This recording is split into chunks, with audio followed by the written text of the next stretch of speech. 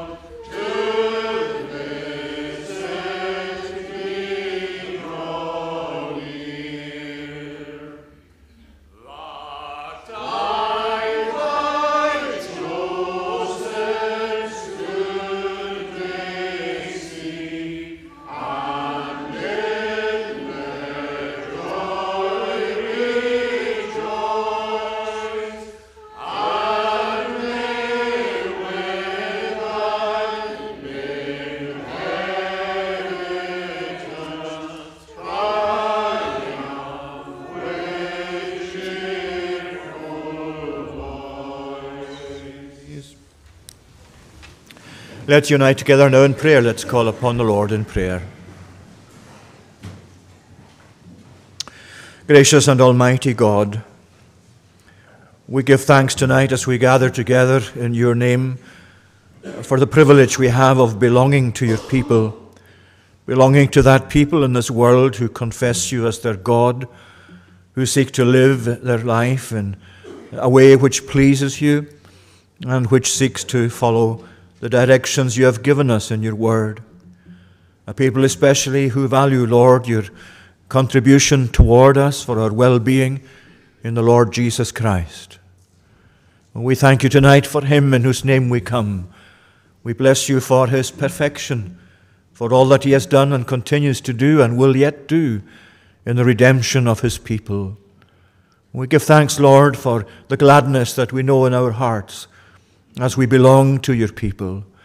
We give thanks for every opportunity to be together, to praise your name, and to seek to encourage one another in the things of God. We thank you tonight for the way in which you present yourself to us in the gospel as a God who is mighty to save, a God who is unlike any other, one who is in yourself utterly different, and yet in many ways has come to show your likeness to us in the Lord Jesus Christ.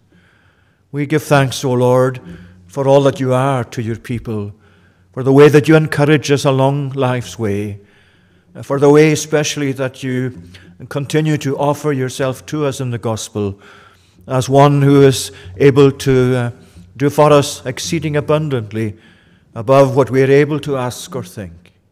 Lord, help us to believe these things. Help us to apply them to our lives each day we live. Enable us to see our life individually and as a congregation set under the terms and provisions of your word, and set in relation to a life that seeks to please you and to live in obedience to you. Bless us, we pray, Lord, here tonight. Bless to us your word. May your Holy Spirit be evident in blessing your word to our hearts. Open up our minds anew that we may understand your word, that we may come, Lord, to receive it once more into our minds, to be enlightened. We need your Spirit to teach us. We need your Spirit, Lord, to guide us on the way through life. We need your Spirit to sanctify us. We need your Spirit to enable us to benefit even from those events in providence that you have chosen for us. And for all of these ways, O Lord, we commit ourselves to you as we come before you this evening. We ask too, as we come with our thanksgiving, that you would hear us as we confess our sins. For Lord, we do have sin to confess. Indeed, we do come every day with our sin to confess it to you. And we acknowledge that we need to know that forgiveness of sin which you alone are able to bestow. And we thank you for that forgiveness, that you are a God of abundant pardon, a God who has promised that the sin of your people you will remember no more.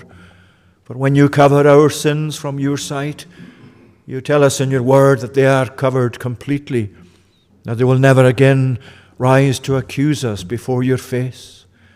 And yet we are conscious, Lord, that we do commit our sin against you in ways in which we fail each and every day to be kind of people inwardly and outwardly that we ought to be. Lord, we ask that you would continue to bless us in our mind, in our speech, in our visible life.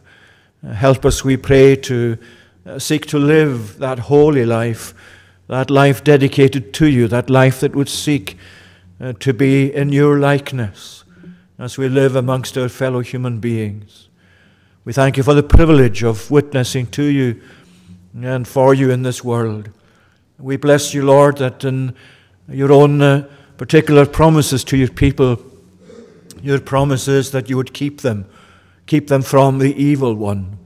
We pray that you would do so, that when we know of the workings of our own hearts, and especially of the way in which the enemy of our soul, Satan, comes to stimulate what is still within us of our sinfulness.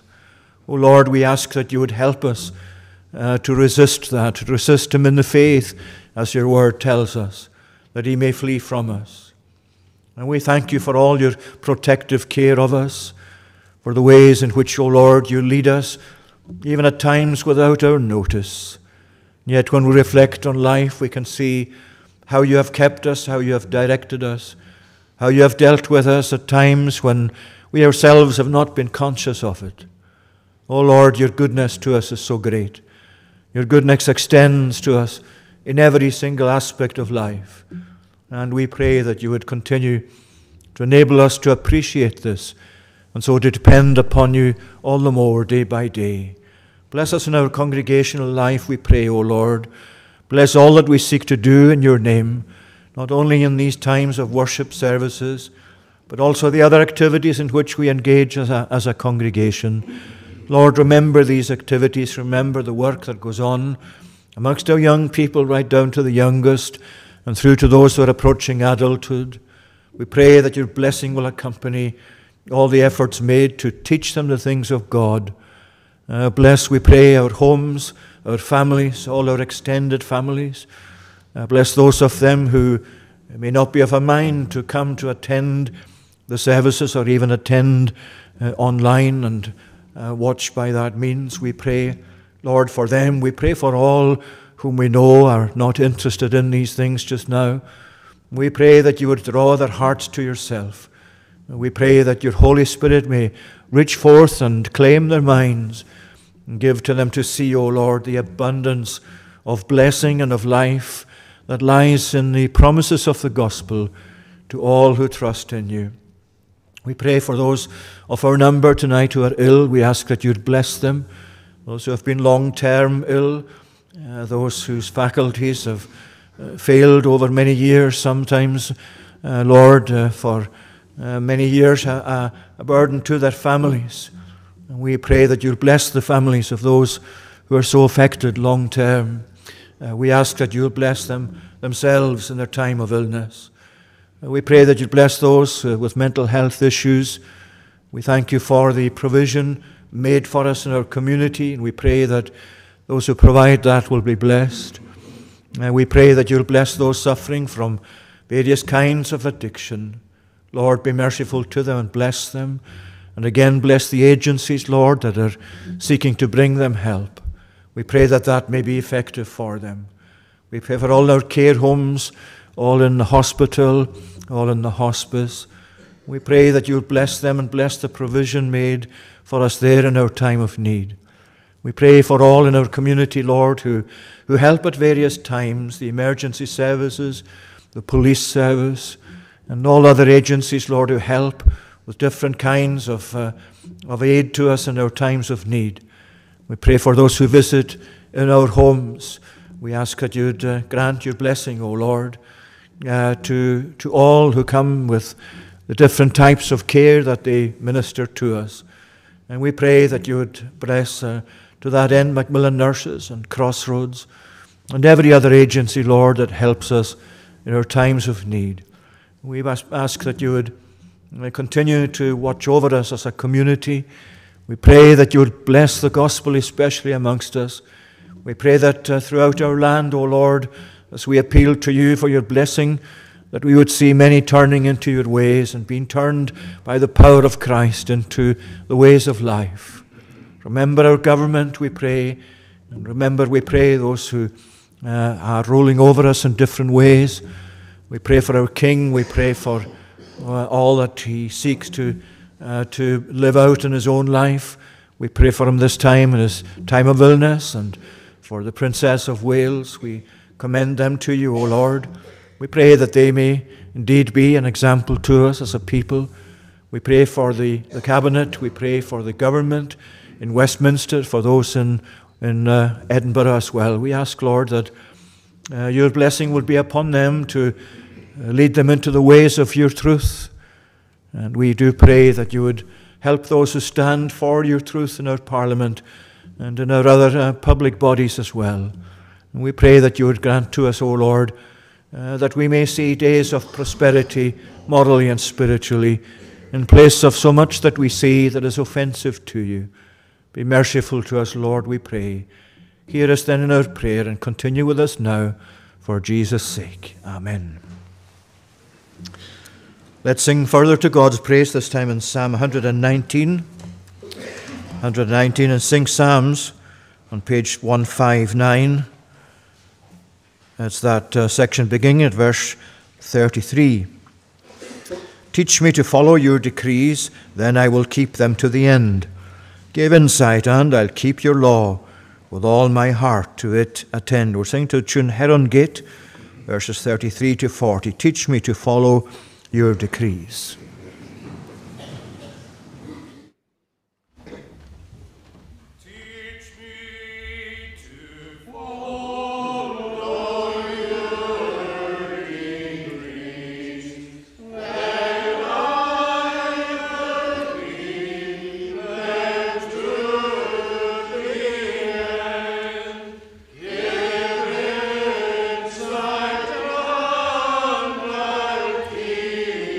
Your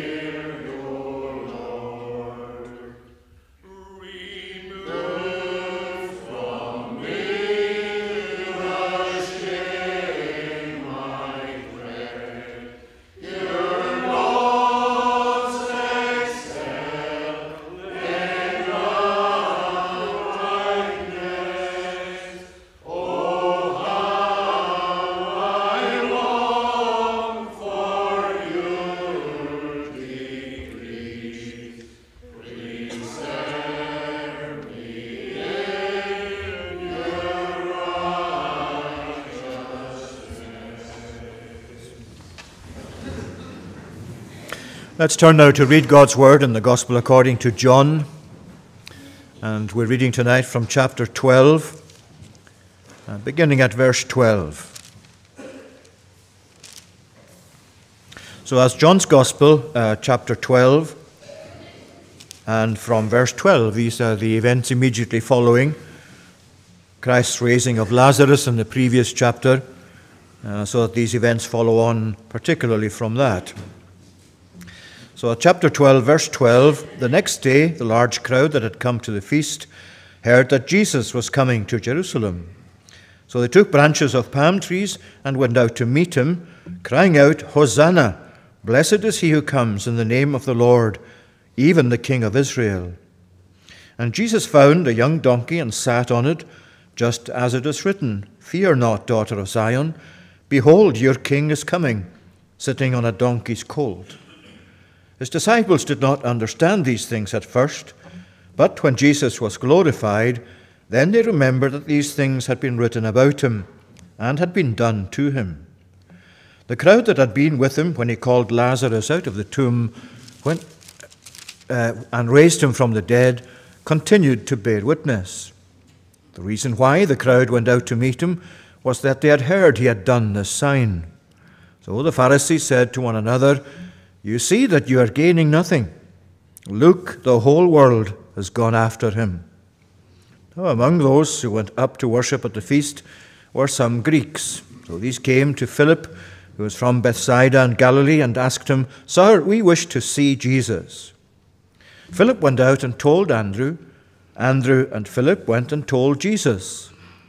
And Jesus answered them, "The hour has come for the Son of Man to be glorified. Truly, truly, I say to you, unless a grain of wheat falls into the earth and dies, it remains alone. But if it dies, it bears much fruit. Whoever loves his life loses it, and whoever hates his life in this world will keep it for eternal life. If anyone serves me, he must follow me, and where I am, there will my servant be also. If anyone serves me, the Father will honor him." And so on, may the Lord add his blessing once again to a reading of his word. And before we turn to this passage, let's sing again. And we're singing this time in Psalm 65. Psalm 65 in the Scottish Psalter, and that's on page 297, verses 1 to 5.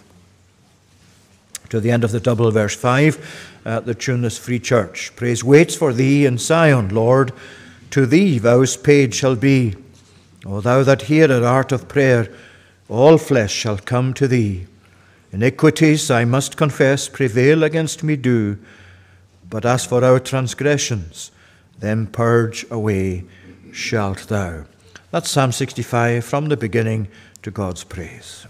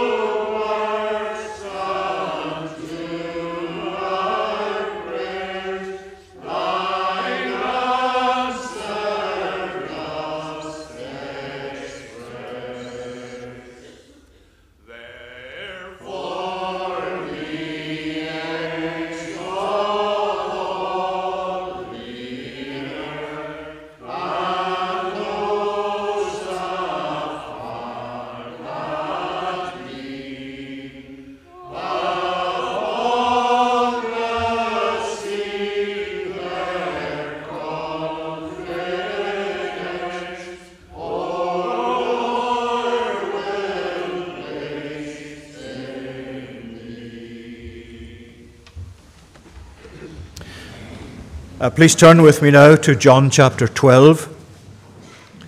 John chapter 12, and tonight we're looking at verses 24 and 25, especially in that context of the paragraph there in which we find these verses.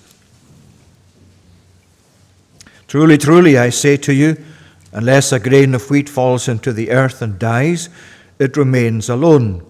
But if it dies, it brings forth much fruit. Whoever loves his life loses it. Whoever hates his life in this world will keep it for eternal life. If anyone serves me, he must follow me, and where I am, there will my servant be also. If anyone serves me, the Father will honor him.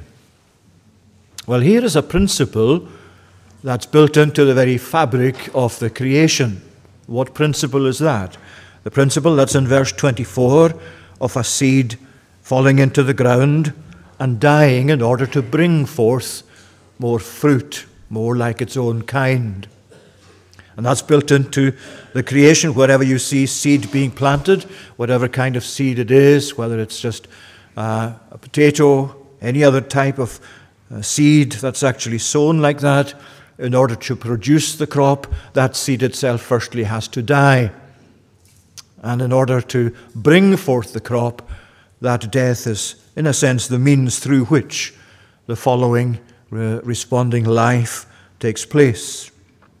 And Jesus is applying that here spiritually, obviously, in the way he speaks. Here is Jesus applying it, as we'll see, to himself, but also to his disciples or to his followers. It's a response to the request of these Greeks. We're not told to exactly the word. They were probably proselytes, those who had joined the Hebrew faith, but belonged not to the Jews exactly in terms of their ancestry. But in any case, they came with this request. And they came to Philip, "Sir, we wish to see Jesus." And Jesus was stimulated as that was reported back to him. And his response to that was in these verses you find from verse 23. Now, when they asked to see Jesus, it's important that we actually understand what they meant, or what these verses entail, what these words entail. When they said, "See, sir, we would see Jesus," the words literally mean we would want to meet with him. We'd want to have a conversation with him, not just see him in terms of him passing at a distance or coming to pass near us, or that we might just see him visibly with our eyes. The word that's used here in the verse is actually to see in a way that holds conversation, that has a proper type of fellowship or communion with, or an actual relationship that way. We want to see him in that sense physically and have conversation with him. And that's important as a theme in John's Gospel. You remember throughout this Gospel, as you follow the teaching of the Gospel and the framework that John has used for his Gospel, chapter 3 has the interview with Nicodemus. Nicodemus came to see Jesus, who he was, and he met with him and he had conversation with him, and it began a change in his life. Chapter 4, you're immediately into another interview where the woman of Samaria meets with Jesus at the well, where she has conversation with him, where he reveals himself to her as the promised Messiah. And you go forward like that to chapter 4. In the later part of the chapter, she went back to her own hometown. She told them what had happened to her. Many people from that town came out towards where Jesus was. And they eventually ended up saying to the woman, "Now we believe, not because of your word, because we have heard him ourselves." They came to see him. They came to have conversation with him. And of course, chapter 21, near the end of the gospel, you have that great interview with Peter, following his sorry lapse in denying the Lord.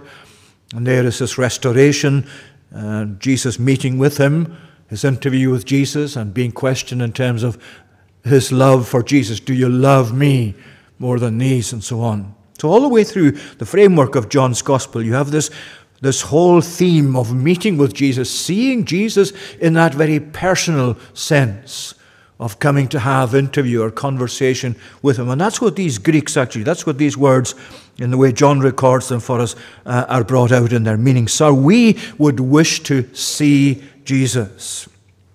1956, I think it was, the Queen, late Queen Elizabeth II, came to the island here, to Stornoway, and visited a number of places, as often, of course, she did. But if you wanted to see the Queen, you could stand in the crowd where she was passing by in the car, wherever that would be, in the town or in the precinct somewhere, and you would be able to say, yes, I saw her. She passed by and she was quite close to me. But she actually went into a house in Garabust, a small, low cottage. And she had, if I remember rightly, she had tea and scones with a lady in that house. And if you asked that lady in the house, did you see the Queen? Well, her response would be different to the sight of those who had just seen her passing in the car, because that lady would be able to say, yes, I saw her. I actually spoke to her. She had conversation with me. She came into my home. We shared tea and scones together. That's the seeing, the kind of seeing, the personal fellowship type of seeing that's so important for us. We all see Jesus in that sense in which he's passing before us in the gospel, in the teaching of the Bible. But what's important for us tonight is, do we see him? How we come to see him personally in terms of coming to him, having an interview with him speaking to us and we speaking to him, our placing our trust in him and knowing his response through the scriptures, coming to hear his promises laid on our hearts, coming to have a conversation with him every day prayerfully. Is that how you have heard? Is that how you see Jesus tonight? Because that's really what's so important. That personal, intimate conversation, sight, experience of Jesus. Well, that's what these Greeks were after. So we would wish to see Jesus. We want to come and speak with him. And this is the response of Jesus, where this principle then is brought out of death that leads to life. The hour has come for the Son of Man to be glorified. Truly, truly, I say to you, unless a grain of wheat falls into the earth and dies, it remains alone, but if it dies, it bears much fruit. Now, he's talking there about the hour that has come. He's applying that principle, first of all, to himself. So the disciples will carry this with them as he goes onwards in his journey and approaches his death, followed by his resurrection, followed by his ascension to glory. They will bear these things in mind, as we read in this passage. They remembered these things who were written and done by him and about him after he was glorified. They were written about him and had seen what he had done. And these verses, these words came back to them. So here they are, and Jesus is saying to them, the hour has come for the Son of Man to be glorified. Son of Man is himself. It's Jesus himself that's speaking about himself when he speaks about the Son of Man. And it's not just an emphasis on his humanity, on his human nature that's involved in it. But if you go to the prophecy of Daniel, where you get that imagery of the Son of Man there is a divine figure who has divine qualities. And so you don't just confine it when you come across Jesus saying the Son of Man, by which he means himself. He doesn't just mean myself as a human being. He means the person that I am, the God-man that I now am. Anyway, he's saying the hour has come for the Son of Man to be glorified. And it's interesting in John. This, of course, is not an hour on the clock as such. What John means by the hour is the fulfillment of the promises that were made long before this, the hour that was always anticipated in the program of God, the hour of redemption, the hour of the Son of Man, the Messiah, coming and accomplishing the work that was given him to do. That hour, he says, has come. It's here. It's now in the history of the world arrived that the Son of Man should be glorified. And it's interesting that John, when he speaks about Jesus being glorified, it's as if he includes the death and resurrection and ascension of glory into glory of Jesus all in one. So that although these events themselves are indeed separate events or individual events, they're not separate in the sense in which you can just leave them separated from each other. There's an intimate connection. Indeed, John regards that in his gospel as one indivisible process, beginning with Christ's entry into the world, ending with his ascension back to glory, to be with the Father, as he says in chapter 17.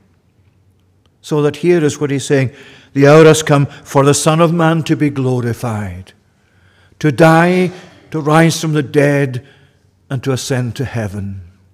The hour has come. And then he says, for except a grain of wheat falls into the earth and dies, it remains alone, but if it dies, it bears much fruit. Now you go forward to verse 32 or so in the chapter, and you'll see a little bit of expansion on that, where you find Jesus saying, now is the judgment of this world. I, when I'm lifted up from the earth, will draw all people to myself. He said this to show by what kind of death he was going to die. Now, that really means the inevitability of his death. It was inevitable that he would die, because that's the purpose for which he came, to die, followed by being raised from the dead and ascending to glory. That was the purpose of his time in the world. That was really the crux of the issue, if you like. And here he's saying the hour has come for the necessity of his death. Now that's what's really built into the reference to the grain of wheat. Unless the grain of wheat dies, he says, it remains alone. And so Jesus is saying, it is necessary that this comes about. And because that is so with a grain of seed, it's also necessary for me, for the Son of Man to be glorified, for the Son of Man to die, to be raised from the dead, to ascend then to glory. In other words, he's emphasizing the necessity of the death of Jesus. Why would God send his Son into the world if it wasn't absolutely necessary for him to come to die? Of course, the life of Jesus is inspirational. And some people have that view of the ministry of Jesus and even of the death of Jesus, that it is inspirational, that because it's set out that way in the Scriptures, people are inspired to follow that, and therefore that leads them into a Christian life. And therefore that's really the whole purpose of the gospel. Well, the purpose of the gospel, of course, is that you and I will come to live a Christian life. We will come to be saved. But to be saved required far more than for us to be given a supreme example. There's the matter of our sin to be dealt with. And our sin is not dealt with, at least not adequately and properly, in the eyes of God and in the demands of God. Our sin, our lostness, our unrighteousness, all of that, it is not dealt with by God providing an example, but God providing an atonement. God providing us with the means by which he himself is reconciled to us, we to him. The death of Christ, the cross of Christ, the meaning of the cross being his death. In other words, when you think about the death of Jesus, when you think about the necessity of the death of Jesus, you immediately go to the gravity and the reality and the gravity, the seriousness of our sin. And when you think of the seriousness of our sin in the way the Bible speaks of it, then you are inevitably led to the necessity of the death of Jesus. Let me just take you to one passage in Hebrews chapter 9 and at verse 11, where the writer is saying here how the death of Jesus, as it comes to be the fulfillment of the Old Testament sacrifices, which themselves could never take away sin. Here he is in verse 11 of chapter 9. When Christ appeared as a high priest of the good things that have come, then through the greater and more perfect tent, not made with hands, that is not of this creation, he entered once for all into the holy places, not by means of the blood of goats and calves, but by means of his own blood, thus securing an eternal redemption. For if the sprinkling of defiled persons with the blood of goats and bulls, and with the ashes of a heifer sacrifices for the purification of the flesh, how much more will the blood of Christ, who through the eternal Spirit offered himself without blemish to God, purify our conscience from dead works to serve the living God? And later on in verse 22, he says, under the law, almost everything is purified with blood, and without the shedding of blood, there is no forgiveness of sins. It was necessary, from that point of view, that Jesus died, that he died the death of the cross. We are saved through the death of Christ, and it's this death, this type of death. Not just an example of a good life, though that is, of course, the case with him, but the death that atoned for our sins, the death that brought about reconciliation with God, the death that actually propitiated the wrath of God, unpopular though that view is in today's theology. But that's what the Bible sets out for us at the heart of Christ's death and of God's provision.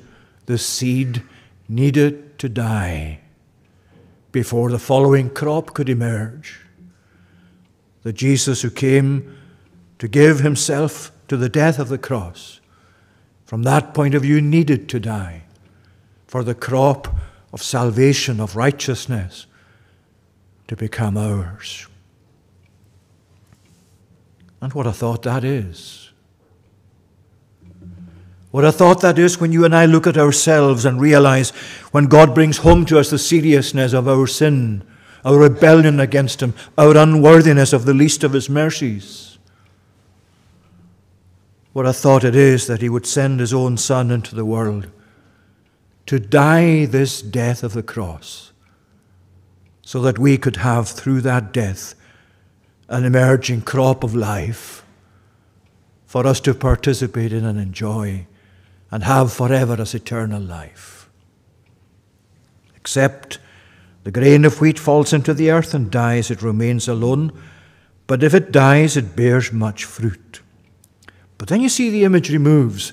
Principle remains the same, but he now goes on to speak about his disciples or his followers.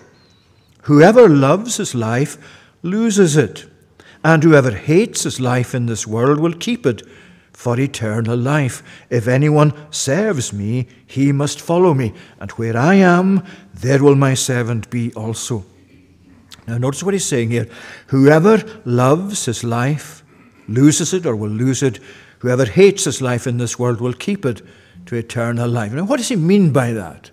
What does Jesus mean by whoever loves his life loses it? It seems to be a bit of a contradiction, doesn't it? Well, I think it's something that you could explain by way of, or bring light on it by way of Paul's words in Philippians chapter 3 and verses 17 to 18.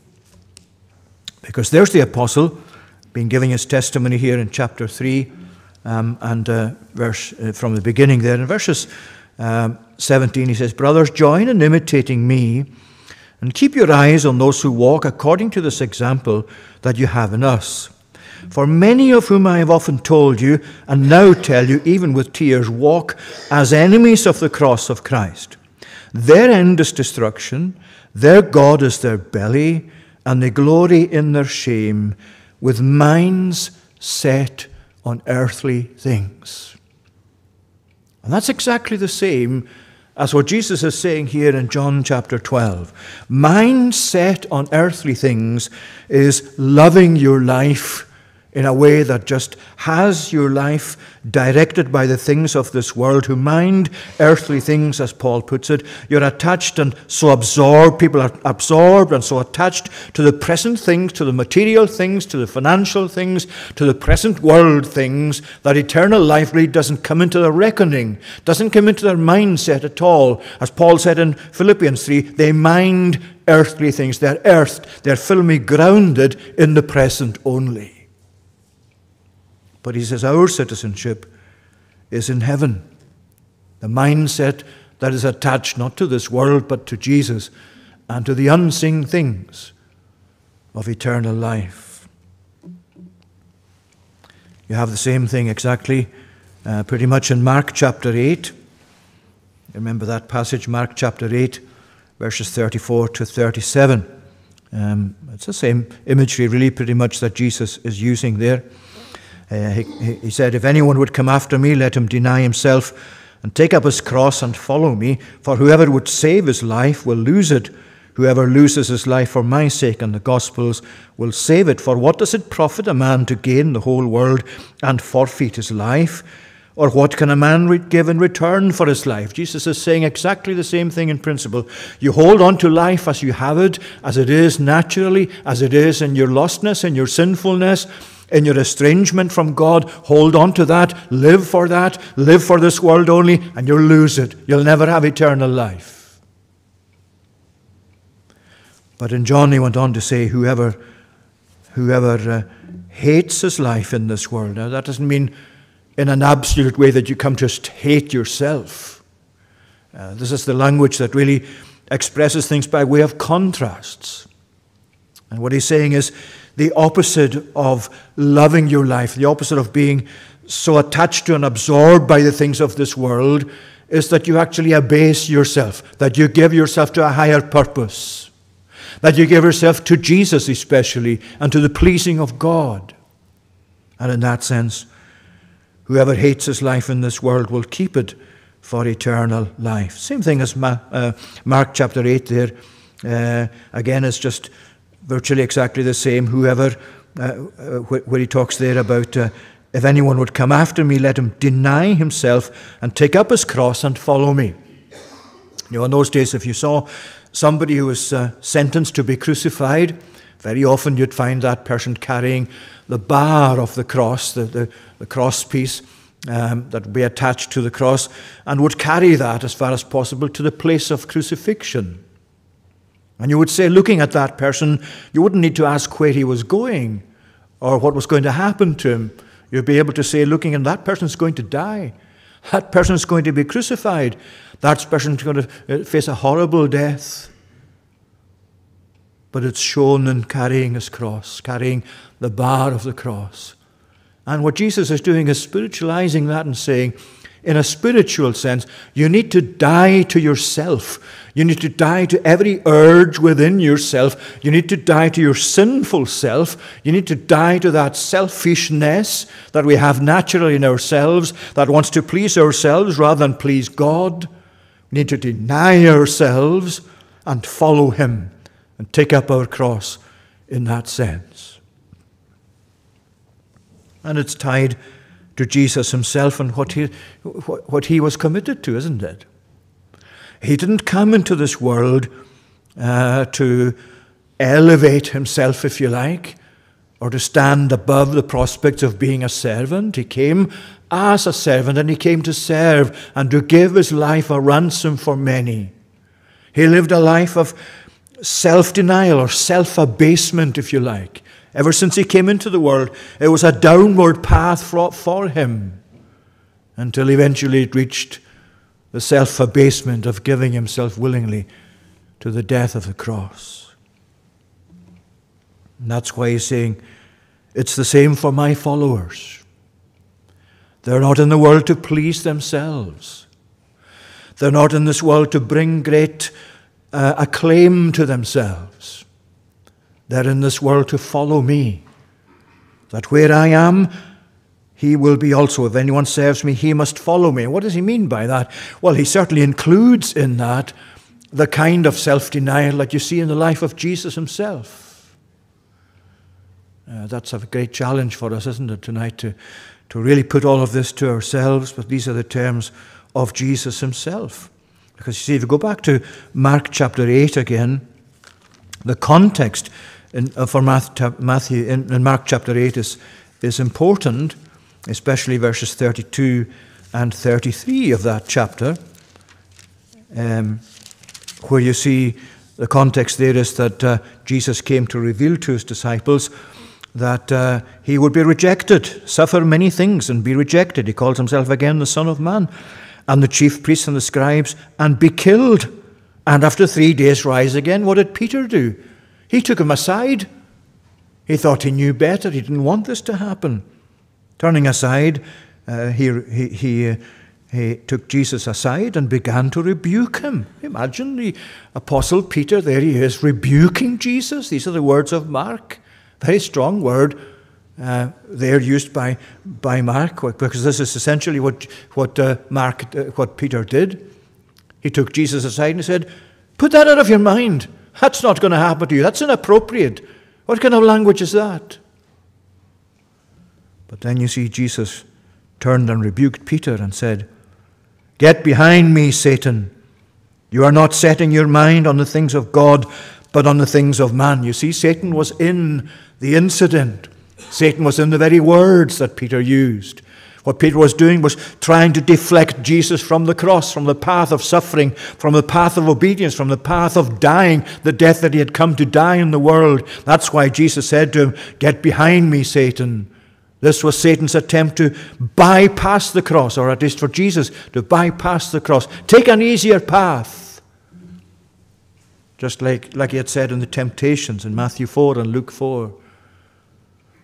Here is it in a different form coming through one of his disciples. And you see Jesus is saying here in John, "If anyone serves me, he must follow me. And where I am, there will my servant be also." And you'll find that all the way through the New Testament and the epistles of Paul and of Peter. It's not just the reality of suffering as a disciple of Christ, but in many ways the necessity of it. As Paul himself said, it was through many tribulations that we must enter into the kingdom of God. As Peter, in his first epistle especially, wrote more than once about the situation that his readers were in, scattered throughout these places, and he was trying to draw their minds to the benefits, the necessity of their Christian suffering for Jesus. That glory comes eventually to God through all of that. Well, he's saying this in regard to discipleship for us as well. That just as it is for Jesus, so it must be for us. And that's to be our daily resolve, isn't it? When you get up in the morning, what's the first thing you say to yourself? Well, I wish I could say of myself that I always say every morning, "Today I must die to sin." Sadly, I don't, but I should.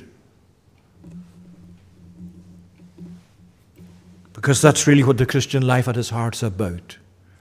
Dying to self. Dying to the pleasing of self. Dying to the aggrandizing of self. Dying to worldliness. Dying to worldly priorities. And instead, dying to sin. Dying to selfishness. Dying to self-righteousness. Dying to the pleasing of myself. And instead, pleasing God, living a godly life, living a God-pleasing life. Well, there's the crux of the Christian life. There's the principle of the seed, dying in order to bring forth life. Think of self as a seed that's planted in the ground. Unless self dies, you don't get the proper godliness, righteousness growing in your life. The seed must die before the crop follows. And he says at the end here, "Where I am, there will my servant be. If anyone serves me, the Father will honor him." What a way to crown that little bit of teaching at that point, before he went on with what remains in the chapter. If anyone serves me, the Father will honor him. What's he saying? He's saying there's again a parallel with my own life. Because when Jesus prayed in John 17, you remember this is exactly what he prayed. "Father, the hour has come. Glorify your Son. Ask the Son, that the Son also may glorify you. I glorified you on earth, having accomplished the work that you gave me to do. And now, Father, glorify me in your own presence with the glory that I had with you before the world was." Here's Jesus saying, the work you gave me is finished. The cross in his mind is accomplished. And what is the consequence of that? Well, the consequence of the promise of the Father to him to be exalted follows on. And here is Jesus here saying to the disciples, if anyone serves me, he must follow me. If anyone serves me, the Father will honor him. Just as Christ, having finished his life in this world, his death, his resurrection, all of that now comes to flow into his glorification, to his exaltation and glorification. And the Father's honor is bestowed upon him. It's that selfless life, the life that dies to self, that comes to be honored ultimately, especially in the ultimate crowning of that life with eternal life in heaven. But it means before that there is the self-denial and the selfless service. Let me just tell you briefly about a certain man in the Second World War who was an officer, a flying officer, actually in the New Zealand Air Force. And one day in August 1943, he was flying a Liberator aircraft, which he had never flown for that purpose before, and he spotted a U-boat that had surfaced, so he began his attack. And this is the report of it, the official report of it is in the following terms. And one day in August 1943, Flying Officer Trigg, Adam Trigg, of the Royal New Zealand Air Force, undertook as captain and pilot a patrol in a Liberator aircraft, although he had not previously made any operational sorties of that type of aircraft. After searching for 8 hours, a surfaced U-boat was sighted. Flying Officer Trigg immediately prepared to attack. During the approach, the aircraft received many hits from the submarine's anti-aircraft guns, and it burst into flames, which quickly enveloped the tail. There could have been no hesitation or doubt in Trigg's mind, because he maintained his course in spite of the already precarious condition of his aircraft and executed a masterly attack, skimming over the U-boat at less than 50 feet, with anti-aircraft guns firing into his opened bomb doors. Flying Officer Trigg dropped his bombs on and around the U-boat, where they exploded with devastating effect. A short distance further on, the Liberator crashed into the sea with her captain, gallant captain, and crew. A very poignant story, but there is the highest military award. It was given posthumously to the Flying Officer Trigg. And the wonderful detail about that is that it was at the instigation and insistence of the captain of that U-boat who survived that he was awarded, that the flying officer who was killed in trying to sink the U-boat was actually awarded the Victoria Cross for his conspicuous bravery. What does that have to do with our sermon tonight? Well, that was the highest military award that could be given. And there's a much higher award given to the faithful servants of God. The Apostle Paul himself knew it, and as he wrote to Timothy, one of the last things he wrote was in the following terms: I have fought the good fight. I have finished the course. I have kept the faith. Henceforth there is laid up for me the crown of righteousness, which the Lord, the righteous judge, will give me at that day. And not to me only, but to all those who love his appearing. And if you love the Lord tonight, and there's no reason why you shouldn't, you will love his appearing.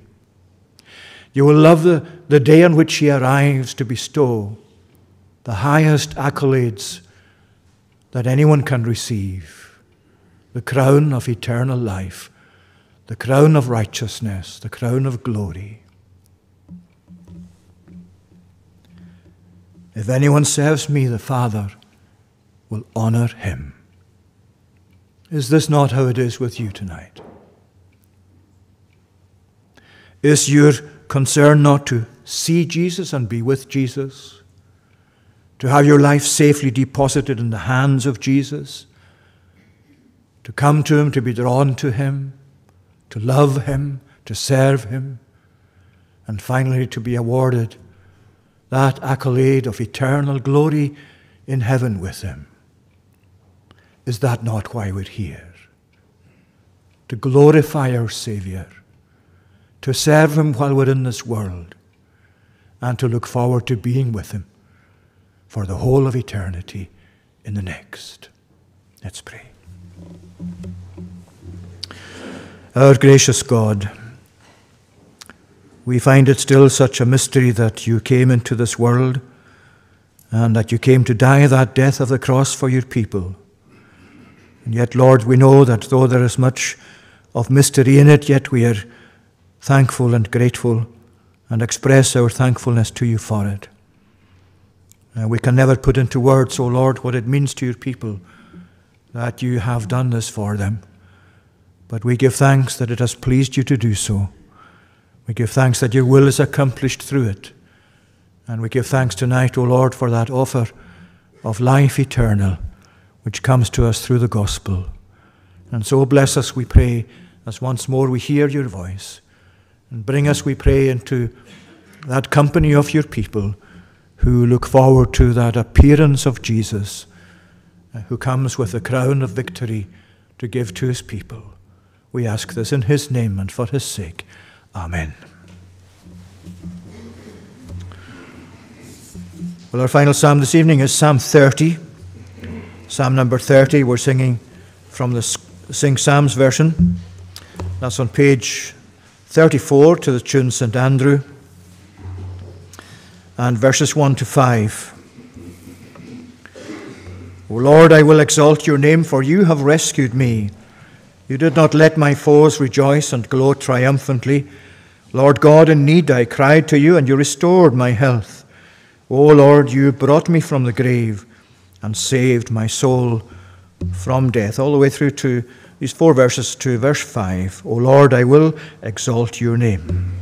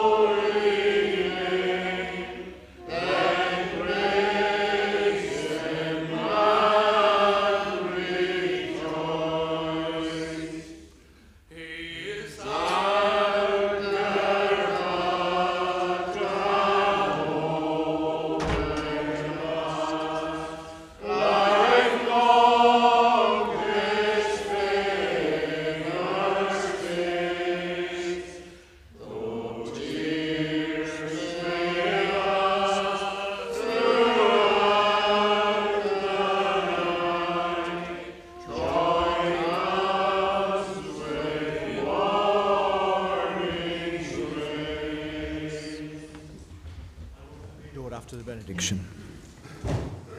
Now may the grace of the Lord Jesus Christ, the love of God the Father, and the communion of the Holy Spirit be with you now and evermore. Amen.